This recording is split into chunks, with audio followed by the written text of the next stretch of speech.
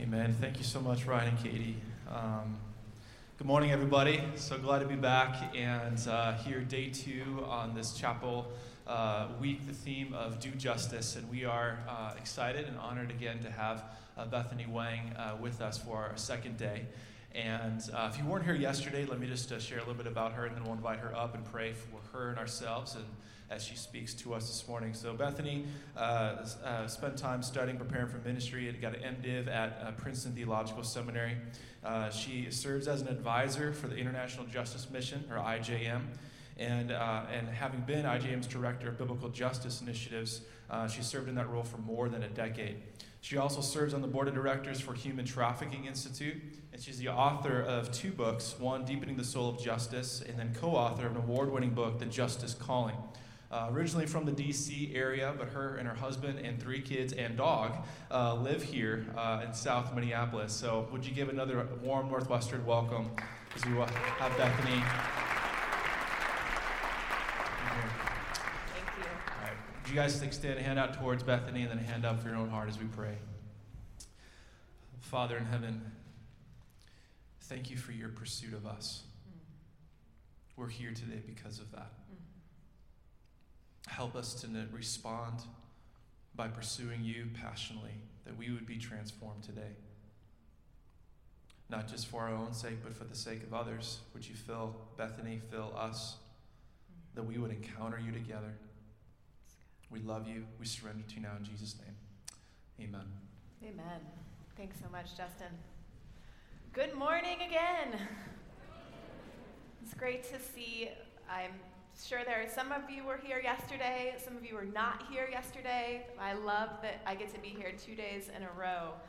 And just as a really quick recap of where we were yesterday and what we were looking at one central question, and that was this: how and what does it mean to pursue Jesus and to be transformed by Jesus, but not merely for our own sake? Not just for our own salvation and our own sense of being changed and made new, but for the sake of others. What does it mean to pursue Jesus, to be transformed by him, not just for our own sake, but for the sake of others, and most specifically for the sake of a world that is deeply broken and in need? And we took a moment and we talked about what is justice. What is justice from the Bible? How do we understand justice in the scriptures? And we talked about justice being, in its most simple understanding, it's setting things right. But that can be really abstract, right? What does right even mean? And so we looked at the opposite. Anyone remember the opposite of right? Wrong, right. So, wrong. We looked at the reality, though, of wrongness. Another word for that is injustice. Injustice is fundamentally an abuse of power. It's taking the good power that God has given to every single one of us and using it to exploit people, to take what God has given to others and to take it for ourselves. That's what happens in every single situation of injustice. And no matter how broad and theoretical you can get with mass systems of injustice, you can get lost up in that abstract realm, it always comes back down to real people. Injustice is always about real people and an individual person who is choosing to make a choice to exploit their power to hurt another person. That's what we're talking about. We're talking about what's wrong in the world, what we've taken of God's goodness and distorted it. And we looked specifically at the wrong, the injustice of human trafficking, of slavery, modern-day slavery, that there's more slaves in the world today than any other time in human history. It's a $150 billion industry. It's massive. It's driven by economic opportunity. It's highly profitable because you can sell a human body over and over again.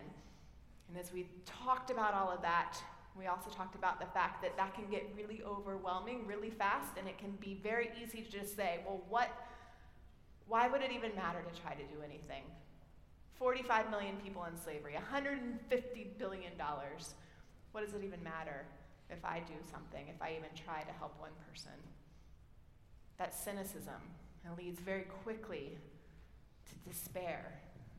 but there's this very thin line that separates despair from something far more powerful, and that's hope. And it's not just vague general hope. It's hope in God. Because justice, even if we try not to be cynical, and even if we try to come up with all these great ideas for how to launch out into the world and to do justice, even our best intentions will ultimately not last. We need to be deeply grounded, not in ourselves and our own good ideas or passions for the world. We need to be grounded in the God of justice. Justice doesn't begin with us. It begins in the heart of God. And so when we feel that temptation to despair, cynicism, what we do is we take all those questions and doubts that we have about the world and whether it even matters if we're doing anything, and we bring those to God. Because the thing about God is that He wants it all. He wants all of us. He doesn't just want your happy praise music. He wants gratitude. He knows that fills us. But when you can't feel gratitude, He wants that too. Even the anger and the disillusionment, if you turn toward God with that, that is a step of faith. Bringing even your raw doubt to God is an act of going to God in faith, drawing near, and He will draw near to you. He already is. And I introduced you to these two girls, Kunthi and Chanda. We were talking about Isaiah 58 and God's call to break chains of injustice. That yes, there are chains in our own heart, our own spiritual yoke of sin, and there are literal, physical chains in the world that Isaiah back in his day, he called God's people to eradicate, and God is calling us today. And we heard about Kunthi and Chanda, and when I first met them, knowing their story, knowing that they were sold by their mothers to human traffickers, that they were 11 years old, knowing that they were drugged with narcotics to stifle them from crying, knowing that they were raped at will by whoever came to buy them, that their smiles were forced to put on a show for these customers. Knowing that and looking at Isaiah and seeing this promise of do justice, your light will rise in the darkness, and just being hit between the eyes with, but this kind of darkness? How does light rise in this kind of darkness? And knowing again that it has to come back over and over again. We have to come back to knowing that those questions, we bring it to God. We don't start with ourselves. We start with the God of justice. And that's what will let us draw near even to this kind of suffering, to get closer to it rather than shrink away. In the work that I did with International Justice Mission, IJM, there were 3 spiritual practices that helped us to continually choose to move toward hope in the God of justice when we were tempted to despair. Helped us to keep moving forward toward the needs of others rather than away. Those 3 practices were prayer.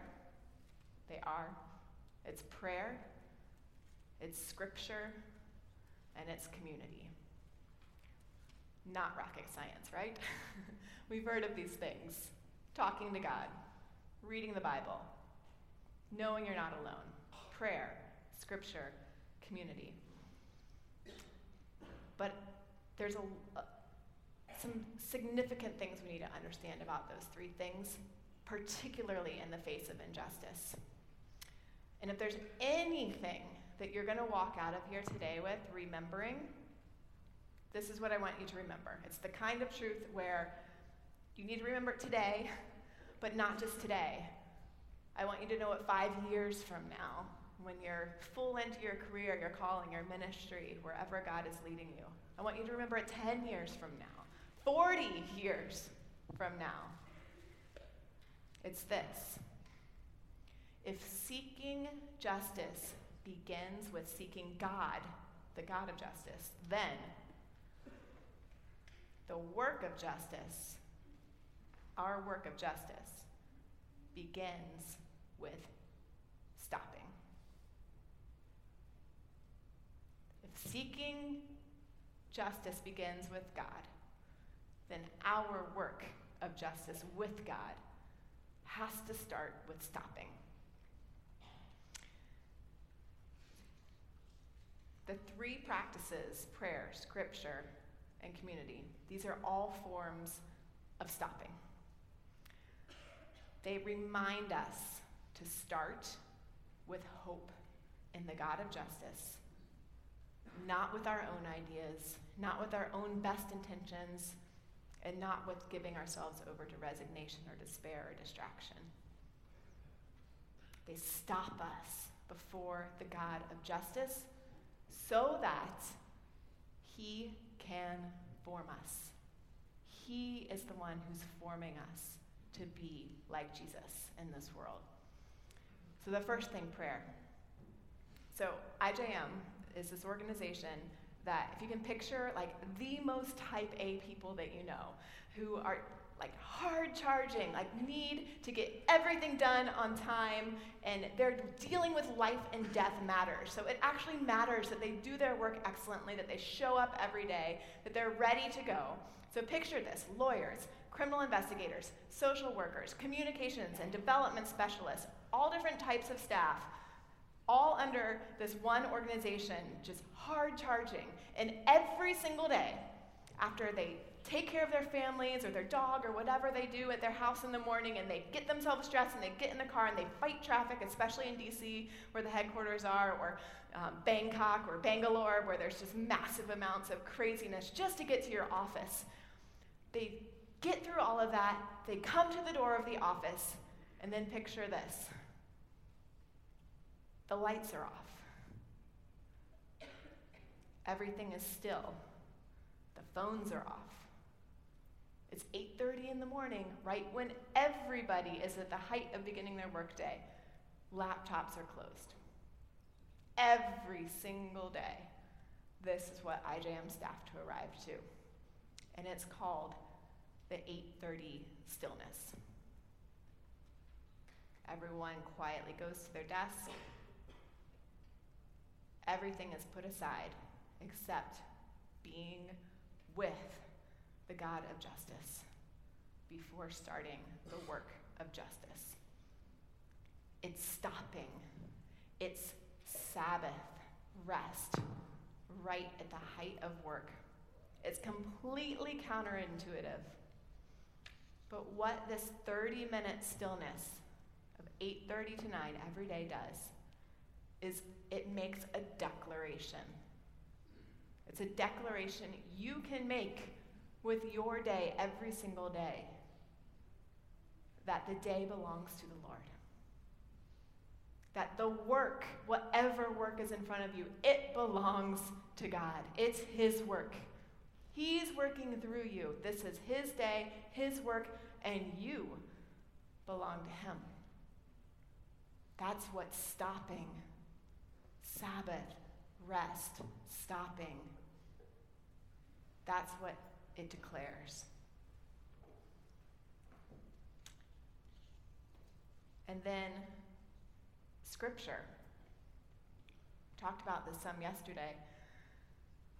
But one of the most profound choices that we can make when we are turning ourselves toward God rather than away from him, and toward those who are in need rather than shrinking back, we can pull out our Bible, no matter how well we think we may know it, or pull it out again and ask the Holy Spirit to teach us, to stop, and to open his word.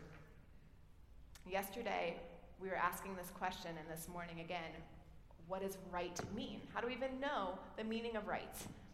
How do we make sure that when we're pursuing what we think is justice, that it's not just a distorted cultural constructed vision?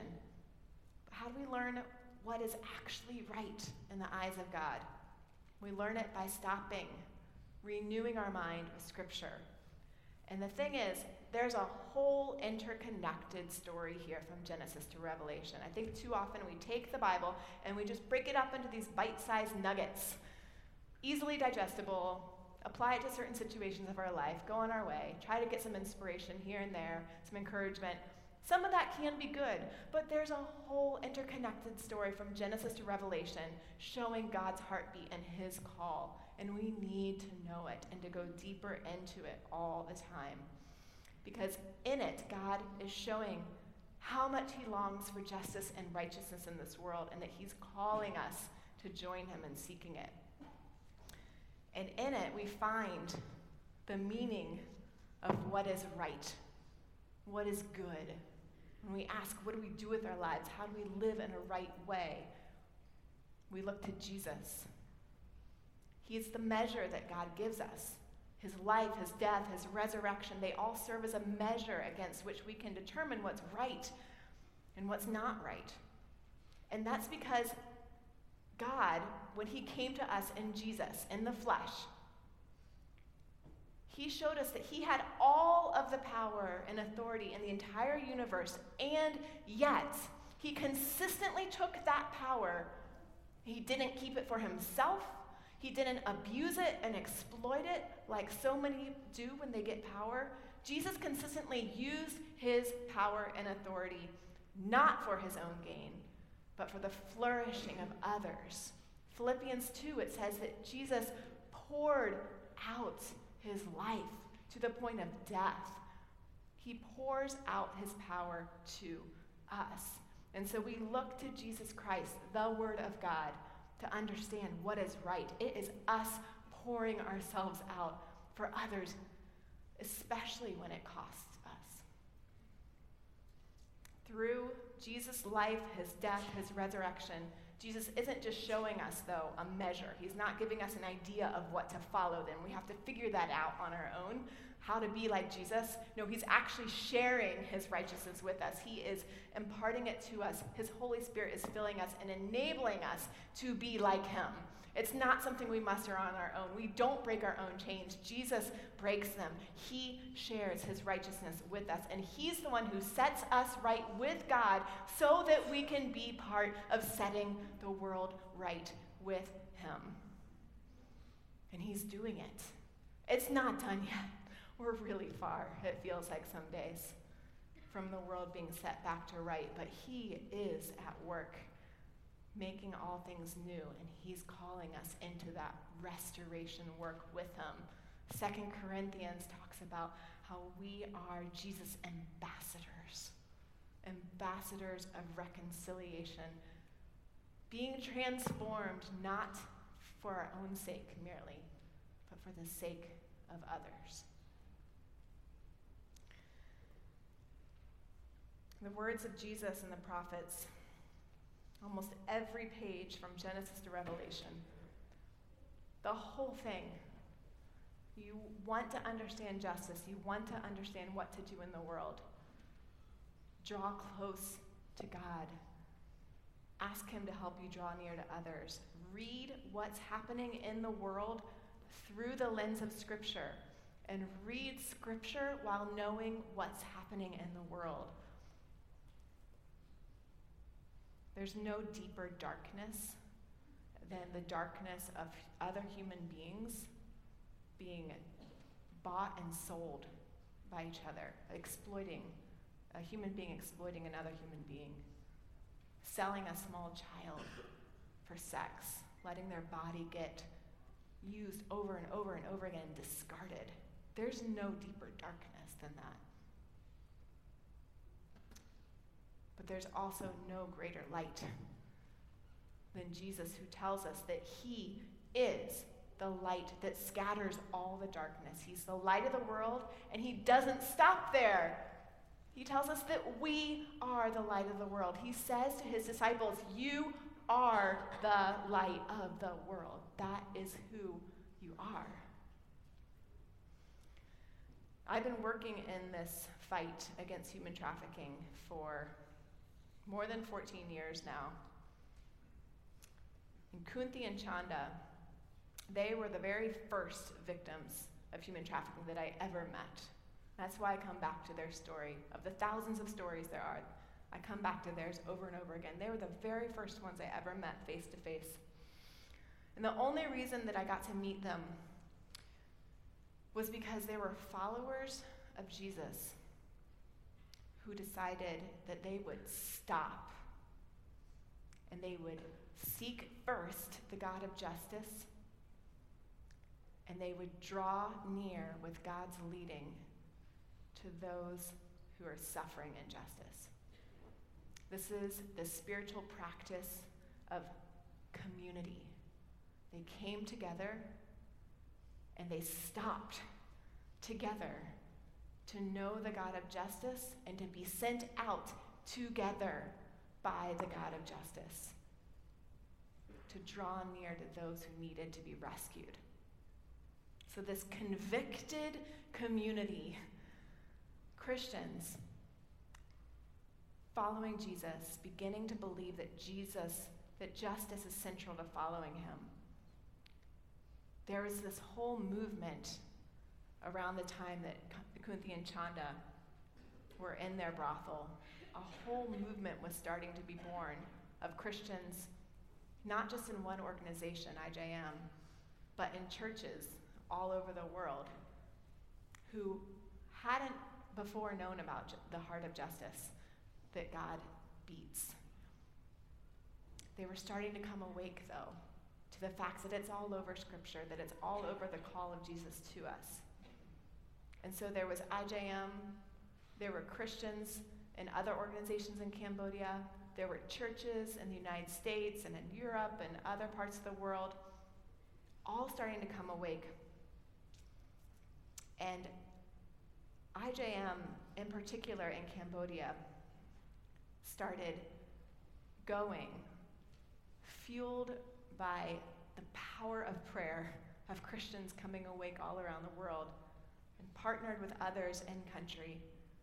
They started going into the very heart of the most corruption in Cambodia. They went into the heart of the police force, the very police officers who were profiting from the sale of thousands of little girls like Kunthi and Chanda in particular. They were turning a blind eye, they were taking bribes from traffickers. And IJM went into the heart of that darkness with the light of Christ. They started forming relationships. They started bringing evidence of what was happening to Kunthi and Chanda. And they'd get turned away repeatedly. And sometimes they would go on a rescue operation with the police after convincing them of evidence, only to find that someone in the police force had tipped off the brothel keepers before they got there, and the girls were gone. There was such deep corruption. But Christians following Jesus in the world, we are like that leaven in bread that Jesus talks about. A tiny bit can spread through the whole loaf. And that's what started to happen in Cambodia. And Kunthi and Chanda's case was one of the very first, where IJM and the Cambodian National Police Force finally went together to their brothel. There were no tip-offs. Kunthi and Chanda were there. And they got them out. And they arrested. You can clap. We should definitely clap. Yes. They got them out. And they arrested the traffickers, which is a linchpin thing to do. It's not only the rescuing. You have to arrest and stop the traffickers. And together with Kunthi and Chanda, these brave little 11-year-old girls, IJM and the Cambodian government officials, they built a case against the traffickers together.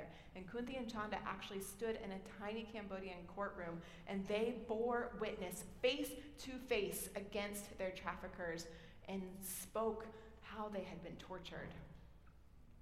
And as a direct result of their own testimony, those traffickers were convicted and they were sentenced to prison, so they could not take any more victims into their power.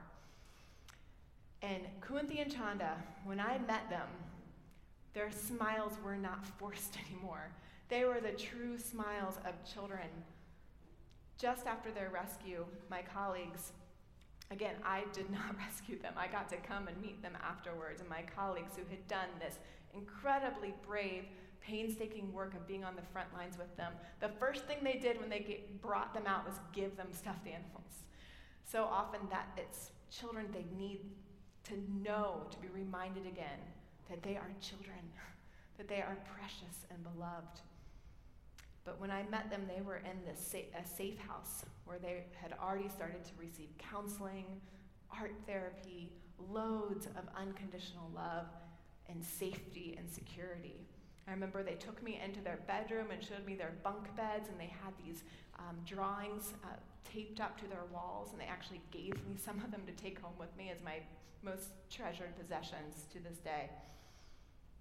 And we brought them some hamburgers and French fries, and we were a little bit late getting there, weaving through Cambodian traffic, and they're like, "You guys, the French fries are a little cold." And like that just brought me so much joy that here's these little girls, and they are safe enough to be able to complain about French fries being cold. And this is what happens, though, when followers of Jesus begin to wake up to God's heartbeat for justice. And when followers of Jesus come together in prayer-fueled community, a community that stops and talks to God, to the God of justice first, that brings freedom. It brings flourishing. And Kunthi and Chanda, they're thriving today, and they are the tip of the iceberg of what has been happening in Cambodia over the past 14 years since they were rescued. They are part of an uprising of restoration and protection that's come to thousands of children in Cambodia since that first rescue operation back in 2003. And in Cambodia, over the last 15 years, it's been absolutely astounding how the sale of children has completely decreased. Brothels have been shut down, and some of them have actually been transformed into community centers run by Christians who hold nights of worship and Bible study and vacation Bible school in the summers, and they have sports and games. It's crazy. Like actual heinous brothels have been shut down, bought, and sold by Christians in the community. Thousands of children have been rescued, and hundreds of traffickers and pimps have been held accountable. There's been this incredible transformation in the Cambodia National Police Force, too. They lead their own rescue operations now, full stop. No longer does IJM need to go in and try to root out the corruption. It has turned around. And from a country that was literally on the brink of despair and was known as the go-to place to go buy the youngest of children and exploit them, it's been absolutely flooded with hope and transformation, and it shows us what's possible. What's possible. So I want you to take a moment. This is going to be a little bit silly. Under your chairs, some of you, just a few of you, look under your chairs. There is a can of Play-Doh.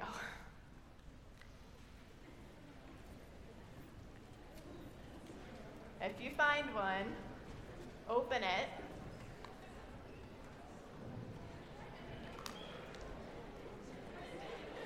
I promise you guys are going to leave in just a second, okay?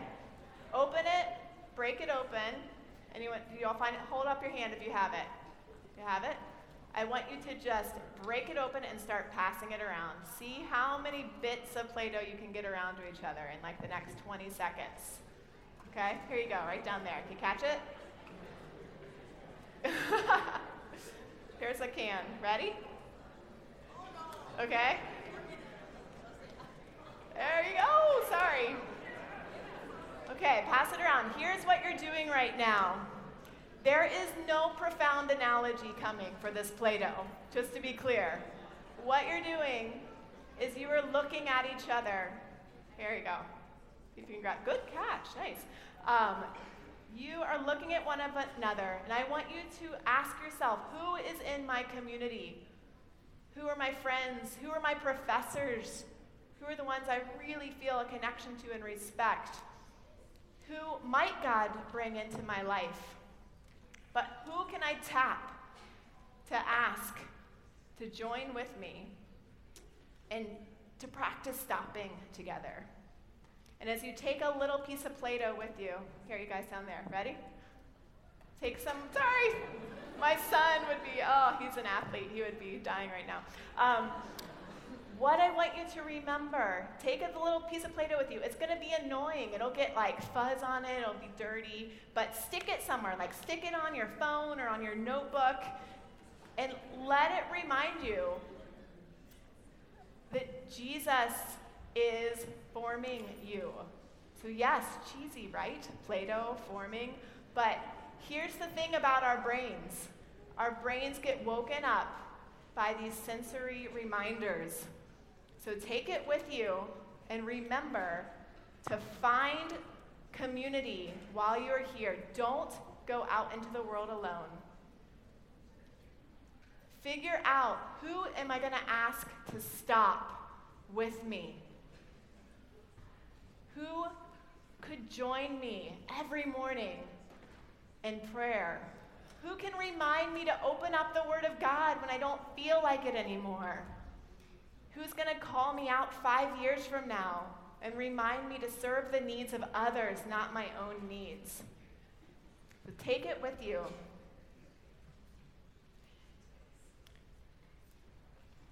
Seeking the God of justice through prayer, through scripture, through community, calling each other out into the world.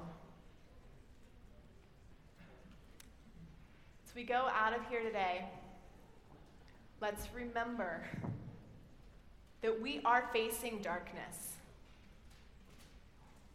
When you look at your silly piece of Play-Doh, remember that you serve a God of laughter, you serve a God of joy, you serve a God who wants to connect you to others, you serve a God who wants to form you to be more like Jesus, and he's doing that work in you. You don't have to figure it out. What he wants you to do is to stop. Let's pray together. Lord God, we are grateful for you. You are calling us to hope and to joy and the pursuit of justice. Do not let us be deceived. There are broken things in this world that you are calling us to fix, but we are not on our own. You are with us. You are working in us. You are working in these students. Would you grab a hold of their minds and their hearts today as they walk out of here, and would you yourself remind them that you are forming them, you are calling them out. Remind them that it's not on them. They can stop. They can rest. They can ask you what is next. And you will show us, Lord God of the universe, this is your world, and you are working. Praise be to you, Lord Jesus Christ. In the name of the Father, and the Son, and the Holy Spirit we pray. Amen. Amen.